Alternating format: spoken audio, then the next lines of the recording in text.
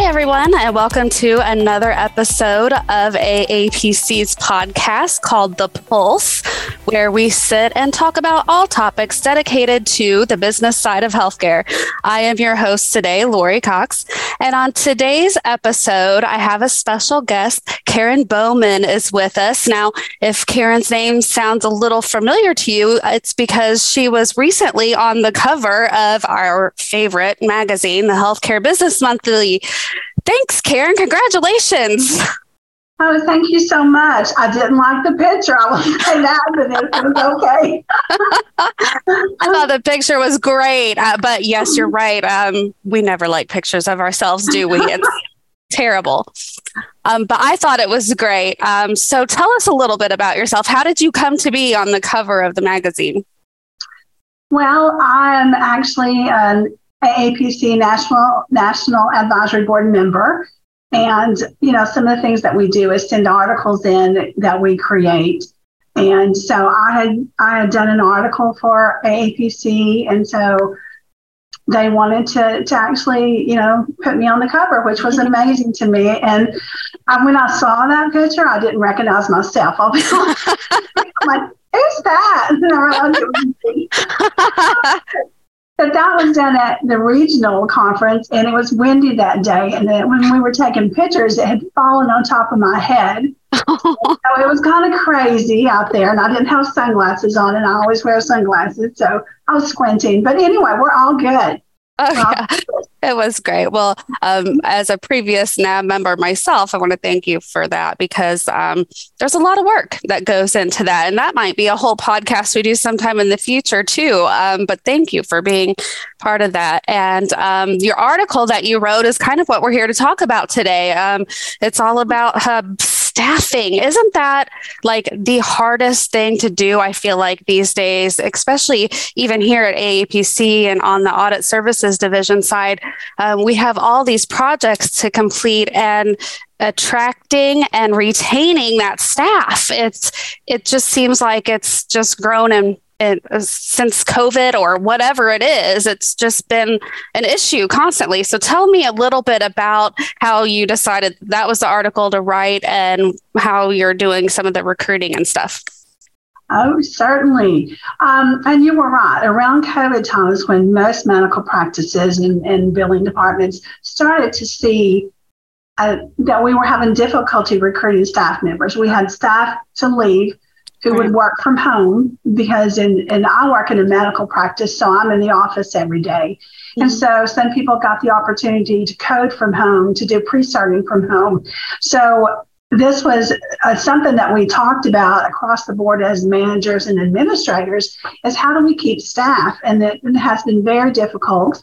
So that was one of the reasons that I chose to write this article, because I had to start thinking outside the box in order to gain those staff members that had the qualities that I needed. And sometimes you have to hire somebody and hope you can train them for the position that they're going to be doing.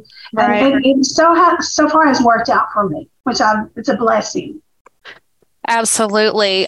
So in the beginning of your article, you talk about recruiting. So talk to me about some of the things that you do to recruit staff. Sure. First of all, one of the things that we do, I actually got an email from a manager today looking for a medical assistant. So we share. If we have a need in the office, we will send emails to other managers in our area to see if they have anybody that they may have been interviewing recently, but they weren't the best candidate for them, but they were in their top 3 or so. And that's one of the things that we do. I do advertise on Indeed sometimes, but I don't always get along like with that. I advertise, you know, we also reach out to our AAPC local chapter if we're looking for billing and coding people. And sometimes we find people that way. It's been a really good thing. We share, you know, I always get emails from our local chapter president about, you know, have this person looking for a job or this person has an opening. Right. So that's one of the ways that we also recruit staff. Right. I agree with that too. We do the same thing here. When we're recruiting, we look at our local chapters, or just networking in general, I think is probably one of the best ways. And that's probably one of the Indeed downfalls and LinkedIn downfalls, is that you don't really know that person. But if somebody refers you, right. So we're always reaching out to our staff like, hey, I just this morning emailed someone and I was like, hey, I need somebody that can do neurosurgery like right now, and I feel like that's one of the best ways to recruit good quality staff. Absolutely. I have sent resumes on someone before. I had a young lady who was not perfect for my GI practice. She was very young and she wanted to work in peds. And so I sent her to a pediatric administrator and she hired her. So, that's kind of what we do. We do the networking, like you said, and that has been by far the best for us to do. Yeah, I completely agree with that. Not that there's anything wrong with the online and the job search and that, but that networking is just so important. I really agree with you there. Yeah. Now, once we've got them hired, now we need to train them, which takes time. But if you can really dig deep and offer that, you talked about comprehensive training in your article and streamlining the tasks and bringing other people in. So tell me about that a little bit. How do you train your people coming in? It depends on the position that they're coming into. If they come into the front office, as you all can imagine, front office is so busy, answering the phones, checking patients in and out, greeting other people, visitors to the practice, scanning medical records, things of that nature. So I will have my business office director. She does the training for all front office staff. So they're all trained identically. And she will train them on a certain task at first. It may just be answering the phone, or it may be scanning medical records or checking those patients in. You cannot throw everything at them at one time. They will not retain that information. That's a lot. So it is a lot. And I don't want to do front desk anymore. I've done that years ago. Me too. But yeah, that's what we do is we take that, we make sure they have what they need in hand to be able to do their jobs. Like we have fee schedules for every payer that we are participating with, that we have a contract with. And so we have those fee schedules for every CPT code in the office visit world. And, they know what to collect from those patients if they have a percentage that is to be collected. And so we try to get all that, at the time of the visit, because you certainly will do better if you collect at the time of service versus billing later. Mm-hmm.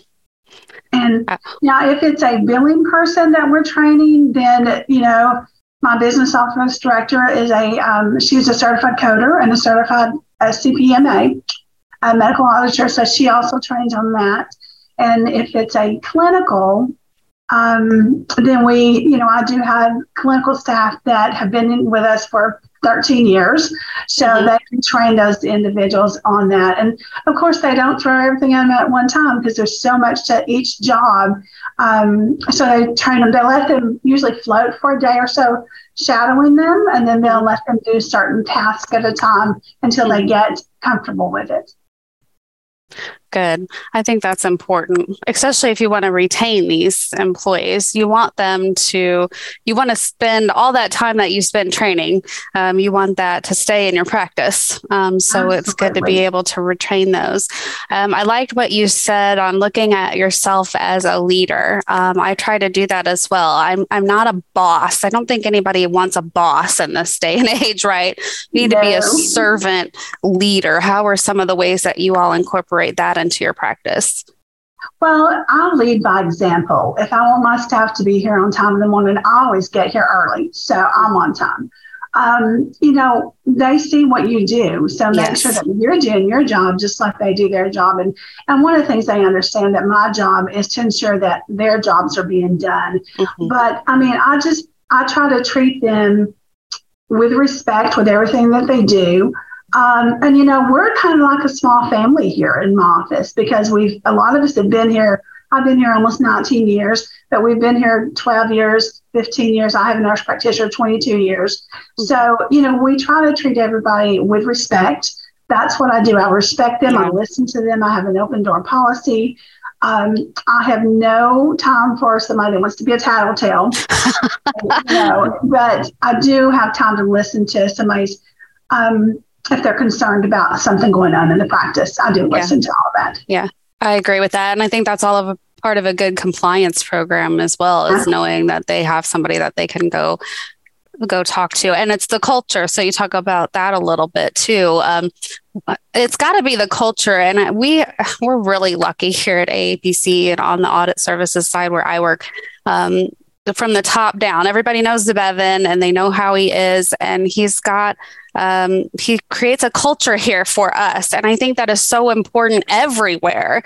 Because if you're working in an environment that's stifling or just hostile, you're not going to have good employees. No, I totally agree. And the thing is I don't micromanage. They all are adults. They know how to do their jobs. As a matter of fact, I tell them they're experts in their jobs, just like I'm an expert in my job. They are too. And I trust that they are going to do their job correctly and efficiently. And one of the things that I tell them is I want people to be, I want good people around me. I want people who are very talented, because that's what makes this office run efficiently, is if we're all doing our jobs correctly. And if we're all, it's the heart. I tell them, treat patients as they're your parents, your grandparents. Yeah, absolutely. Treat them as you want to be treated, and you'll never have a problem. And so that's kind of what we do. But, I'm very blessed with my staff. I will say that. And, we've been, like I said, the last 2 years, this last year has been great. But prior to that, for 2 years, it just seems like it was a revolving door for a little bit of time. And then that has kind of gone away, which is a good thing. Well, you're very lucky, because I know there's a lot of practices or even companies like here at AAPC that we're still kind of struggling a bit. We're looking for those high quality people and getting them onboarded and getting them trained. And I think a lot of practices are struggling. Well, I know restaurants don't really have anything to do with what we do, but you go to a local restaurant and they're closed because they don't have staff. So it's really a very strange world that we live in. I will say that. Now, one of the other things you were talking about in your article was offering good benefits, which I completely agree with. You've got to have a benefit package that's that competes, right, with other practices in the area, or practices even out of the area if you're like a rural or something. So what are some of the benefits you all offer, like a basic package? We do offer health insurance to the employee. They pay 15% of the premium each month, which is really a steal because we have a very good health plan. Wow. We're one of the lucky ones with still just a $2,500 deductible on a $5,000 or $6,000 deductible. And we have copays for prescriptions and for office visits. And we also have a 401k plan. We have holidays that we do pay. They actually now, my staff get 9 holidays a year because we implemented last year their birthday as a holiday. Oh, interesting. And I'll tell you why I did that. One of the ways you keep staff is continuing to give raises, not only cost of living raises, but raises that they have earned. And in this day and time, that's hard to do because expenses go up. Our income doesn't really go up, So what I elected to do is, it's not going to cost the practice any more because they would normally work that day. So I'll give you your birthday off. They can take it after their birthday within a certain period of time and have that as a holiday. So that was an incentive, and the staff really loved that. We do have, we have PTO, and it's staggered. When you start out for the first couple of years, it's a minimal amount, like 10 days PTO. We do a combination of sick and vacation during that time. At 3 years, you get another week. 5 years, you get another week, and it tops out at 5 weeks a year. So, and that's a year 11. But we have, we try to do those kind of things. We also do, one of the things that I started doing too is around this past Valentine's Day. What I normally do is do some little gift candy for the staff, but I got chocolate covered strawberries for each staff member. And then I do a dessert table. So I made all of that myself and they enjoyed it. It took me a little bit of time, but I do that, and they appreciate because they know you care about them. And sometimes we'll give gift cards, like a $10 gift card for Valentine's Day. We do Administrative Professionals Day and the Medical Assistant Day, all that all combined. And we do give gift cards, and we have a celebration for them. And we'll buy lunch every once in a while so they don't have to buy their lunch. And Right. We provide $100 a year towards scrubs. I know that's not much, but that's something that they're not having to pay out of their pocket. And we offer dental insurance and vision insurance, and and we actually have a life insurance policy that our employees have. So and the other thing that I do a lot is I have these I do it in the fall and I usually do it in the spring, is these little coupons. And so they can draw for coupons. I'll have them pinned to a wall or something, taped to a wall. And it could be come in 30 minutes late, leave 30 minutes early, leave an hour early. Or I usually try not to do anything around lunchtime because it's always busy because we never close. But they love that, and they're going to get paid for that. So those are things that doesn't cost the practice anymore. Right. But it's a benefit, and that's what they love, honestly. I love all of those ideas. I like the birthday idea. I might have to kind of float that up the chain here at AAPC and see if we can get on board with that. Yeah. Great. Oh, I love all of that. PTO time, I think, is so important because we're all struggling with the work-life balance. I know for me, I'm a single mom of 3 teenagers. It's very important that I have their lives incorporated with my work and everything else that's going on. And if we just don't promote that, we're going to lose people because there are organizations out there that are very work-life balanced. So that's so important. It is, and it's important for them to take off. I try to say, save your time and at least take a week off at once. Yes. Because taking a day or two here, it doesn't allow you time to relax and get a break from work. So it doesn't. I encourage them. Well, usually when I'm taking a day off, I'm trying to do laundry or run errands or something, right? It's not a vacation. I come back to work and I'm like, now I'm on vacation because I'm back to work. I could go home and take a nap. That's what I was doing my time. Okay, well, we're going to take a real quick break here. We'll be right back. We're going to discuss some training tips and some other things in order to have a good quality staff. So we'll be right back. How are you safeguarding against errors that put your organization at risk? At AAPC Services, we leverage our deep expertise in over 80 medical specialties. We create tailored solutions that drive accuracy, profitability, and peace of mind for healthcare organizations of every size. And when it comes to the accuracy you depend on, we leave nothing to chance.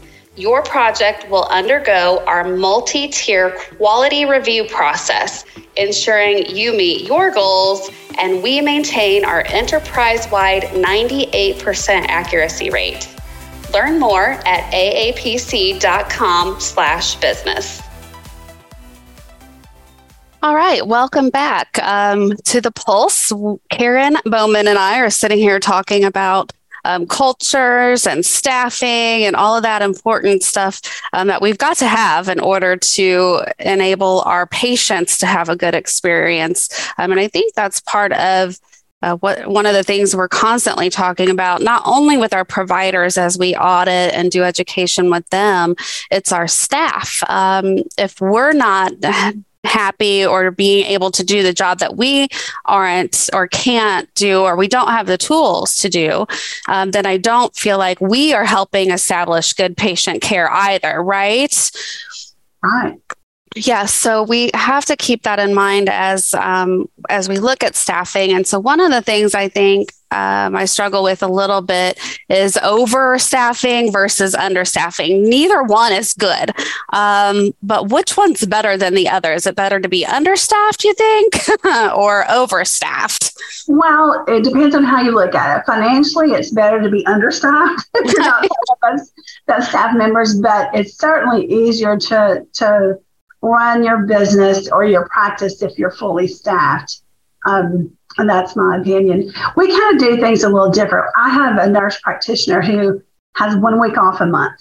And then I have another nurse practitioner who's off a certain day of that month. So I let the staff, this is something we started last year. And to be honest with you, because we have continued to give raises and bonuses to staff, we felt like we needed somehow or another to save a little money. So we offered the staff time to take off without using PTO.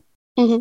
And it didn't hurt them. And so like when I have one provider here versus 5, I'm like, who doesn't want to work? Who wants to go home for the afternoon? Mm-hmm. And so they can choose to use PTO or not use it. And so I always have takers for that.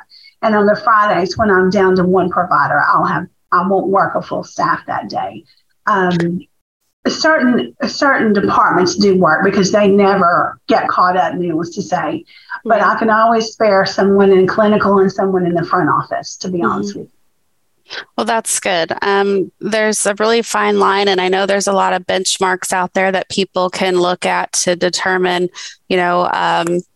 what's a good staffing ratio for our providers. If we have X number of providers, then we need X number of coders or X number of clinicians, staff, and medical nurses and things like that.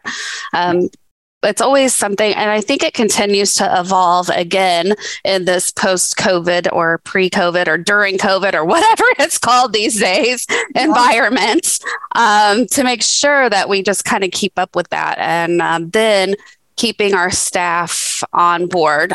So we talked a little bit in the previous, before our break, about training. So you had mentioned in your article, you had 6 different tasks. So I kind of wanted to talk about a little bit more about each of those. So the first thing you talked about was streamlining your tasks. So tell me a little bit about that.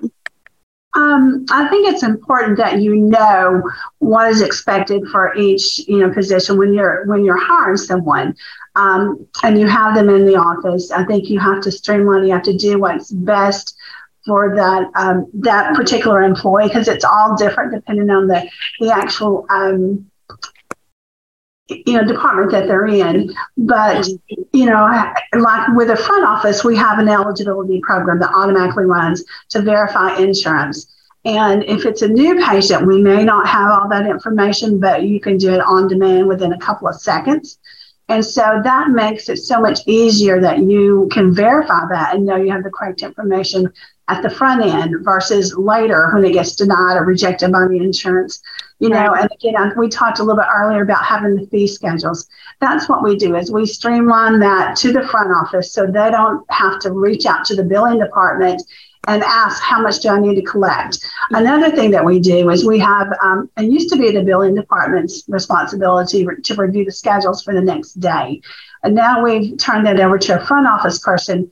They review it and they look at anything that is due by the patient. Maybe it's a collection balance, or they're past due paying their bill or something like that, or their responsibility. They'll go ahead and figure out as much as they can prior to that patient even showing up in the office, which does help a lot. So that's kind of nice. Then it kind of leads into the referrals. So especially with you all being specialists, right? Your patients are coming to you. They have a problem or something going on, right? They're not coming in for primary care. So you guys get a lot of referrals, I'm guessing. And I think you talked about that a little bit in your second point of the article. Yes, we do. Being a specialist, our patients can come to us self-referred, but the majority of them come referred by another physician. And one of the most important things that we have to make sure that we have, if you have a patient you're seeing for, let's say, anemia, do you have that lab work indicating that they're anemic? So we make sure that we have those labs on hand, that we've gotten those prior to that appointment date, because you don't want to wait till the day the patient comes in to try to gather that information, because then you're going to be running behind. And then that causes all kinds of problems. So, yeah, we do manage those referrals. And one of the things that we have to make sure of, does that payer require a referral for the patient to be seen in the office? Right. We have to make sure that we have that. There's still a few of those out there. Yeah. And so we do verify those. It's far and few between now, but we do still have a few. Yep, it is. Consultations always have been a question mark, I think, for a long time. Then you talk about being specific, ensuring that staff members understand your specialty. They know what they're supposed to do. They're trained in their job duties. So you talk about having protocols on the routine duties. So tell me a little bit more about that.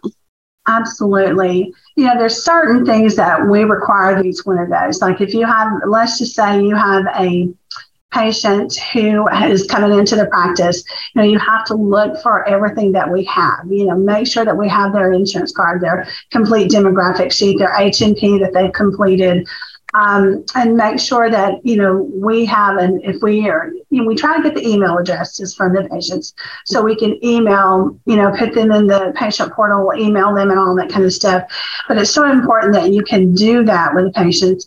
Another thing is, what about, let's just say it's clinical and we get biopsy results back, or making sure that we are, monitoring those biopsy reports, because we have a lot of pathology from procedures that we do, or the lab reports or imaging. We may do an MRI or a CT scan, an ultrasound, or a HIDA scan, something to that effect. So we have to make sure we monitor that we get all of those results back in a timely fashion, so our providers can review those and we can give those results to the patients. And sometimes that patient may need to be referred to a surgeon. So it's important to do those very timely. Just like on the front end, when we have a patient referred to us from another provider, we need to send back a report to that provider to make sure. So there's a task list that they have to work, to make sure that they're getting all that done. And with the billing department, similar from, things, are we billing out office visits timely, and so sometimes those are held for a day or so because my provider has not signed off on that office note yet. So, we have certain protocols here that we follow. Are we working aged insurance in a timely fashion, and the denials timely? So there are protocols set up for everything and time limits, for the staff. I like that. And I think it's a good idea to have those protocols in place. Now, you're always going to have this oddball thing come up that you never would have expected to happen, but your staff is able to handle situations like that. It sounds like you're giving them the ability to do that, not, as you said earlier, about micromanaging. It's not that. It's allowing them to make those spot on decisions. And if it doesn't work out, that's fine. Let's figure it out for next time, right? Absolutely. Because there's always going to be that one thing that comes up you've never dealt with before. Yes, always. And so then it's kind of like you've got to make a decision at that point. And, I want to hear their thoughts on it. What do they think? And then we'll discuss it and then we'll make a decision from there. Because they're in their positions, I'm not doing their jobs, no matter who it is. I back up the billing department. That's pretty much all I back up. I can answer the phone and make an appointment, but I prefer not to do that. I have some great staff who can do that. But if you don't set protocols, they won't know what's expected of them. Right. I agree with that. You talked about offering reference materials, and we talk about this a lot too in a lot of the webinars and stuff that we do here at AAPC Services, but having the tools. And I still to this day get shocked when I talk to an office and I ask them, well, did you check your CCI edits, for example? And they say yes. And I say, well, for which quarter? Because when I check them, they're bundled. And they're like, oh, no, we used the CMS website. We downloaded the files like 3 years ago. And I'm like, oh, no. Absolutely. You really have to keep current information, whether it's a CPT, ICD-10 book, whatever it may be that you need in the office, that's what you need to do. And then if you can make cheat sheets for your specialty or whatever, then so be it. We do that with ICD-10 codes to make it easier, because that's one of the complaints I get from one of my providers is I'm not a coder. Yes. And he's been asked to code when he's putting information in his patient's chart. So he has trouble searching for things sometimes, and he'll ask us. But we have what we call a cheat sheet that he can look at and pick from. Good. And I agree with that too, especially when it's easier when you're a specialty and you just have a certain select set of codes. You're not using the entire book 100% of the time like other practices would. So And when the changes came in 2021 and then again in 2023, and now we have the E&M guidelines. I know we created sheets to send to clients and put out there that they could use to help providers, because we want to make it easier on providers to do their job, right? I say this over and over, but they didn't go to medical school to become a coder, right? So if we can help get their job easier, I feel like we're doing such a good job again in that overall great patient care. I totally agree with you on that, because I have one provider who spends entirely too much time with the patients. And I always tell him, you're never going to get paid enough money to see that patient for an hour, right? Because he is that way. And his patients will wait to see him. But the truth of the matter is, if you don't train those physicians and those providers on the coding and how it's changed and what they need to know, then you're really leaving lots of money on the table, and you don't have, in this day and time, we don't have any reason to leave money on the table, Yeah, no, absolutely. Absolutely.